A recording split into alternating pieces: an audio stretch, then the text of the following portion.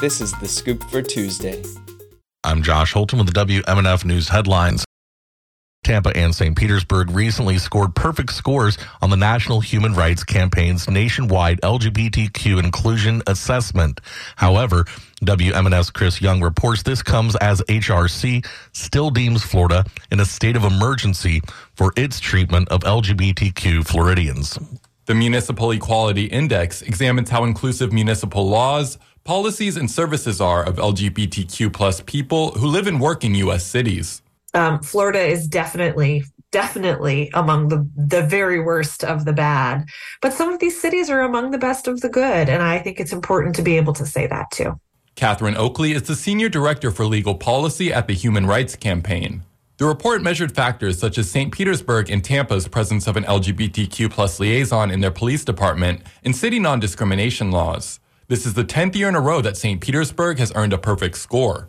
We're not rating the experience of an LGBTQ person who's living in one of these cities. Instead, we're rating the work that the city has done in terms of passing laws and policies to try to ensure that LGBTQ people have important protections and are included in the work of the city government. Florida has made national headlines for anti-LGBTQ plus legislation, such as what critics call the Don't Say Gay bill and the gender-affirming care ban. A recent proposed bill would ban state employees from using their preferred pronouns and prohibit nonprofits from training employees on issues of gender and sexuality. For both Tampa and St. Pete, they have made really important choices about the kinds of services and policies that they want to offer that are trying to send a very different message than the message that the folks in Tallahassee are trying to send. 6 other Florida cities, including Orlando and Miami, received perfect scores. For WMNF News, I'm Chris Young.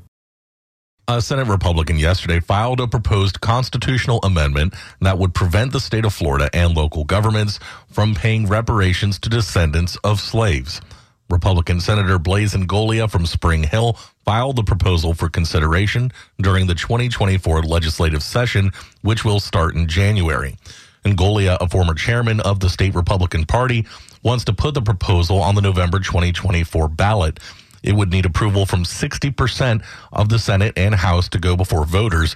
As of early last night, a similar proposal had not been filed in the House. The proposal says it would, quote, prohibit the state, a county, a municipality, and any other political subdivision from paying compensation in the form of reparations to an individual who is a descendant of an enslaved individual who lived in the United States before December 6, 1865, unquote. Florida begins a new legislative session next month, and some members of the Legislative Black Caucus representing Orange County have a focused plan for 2024. WMFE's Lilian Hernandez Caraballo reports one of the caucus's priorities will be dealing with all the hikes in property insurance. Members of the Florida Legislature's Black Caucus plan to address property insurance in the state, highlighting the current struggle of Florida homeowners. Speaking at a Vox Populi virtual event, Representative LaVon Bracy Davis, a Democrat, says that for many Floridians, property insurance has nearly doubled. The biggest issue, she says, is when the state bails out insurance companies with no accountability. There was one company that we bailed out in that special session that's no longer even here. So we proposed an amendment that said that if we are going to bail out these insurance companies, they have to give us a guarantee that they're going to stay in the state of Florida. And if not, then they have to pay us the money back. That amendment didn't pass, but Davis says she will be supporting a bill filed to create a grant program that will allow homeowners to apply for financial aid. In Orlando, I'm Lilian Hernandez Caraballo. Threatened and endangered sea turtles create their nests along Pinellas County beaches. This year, Hurricane Idalia came through toward the end of the nesting season in August.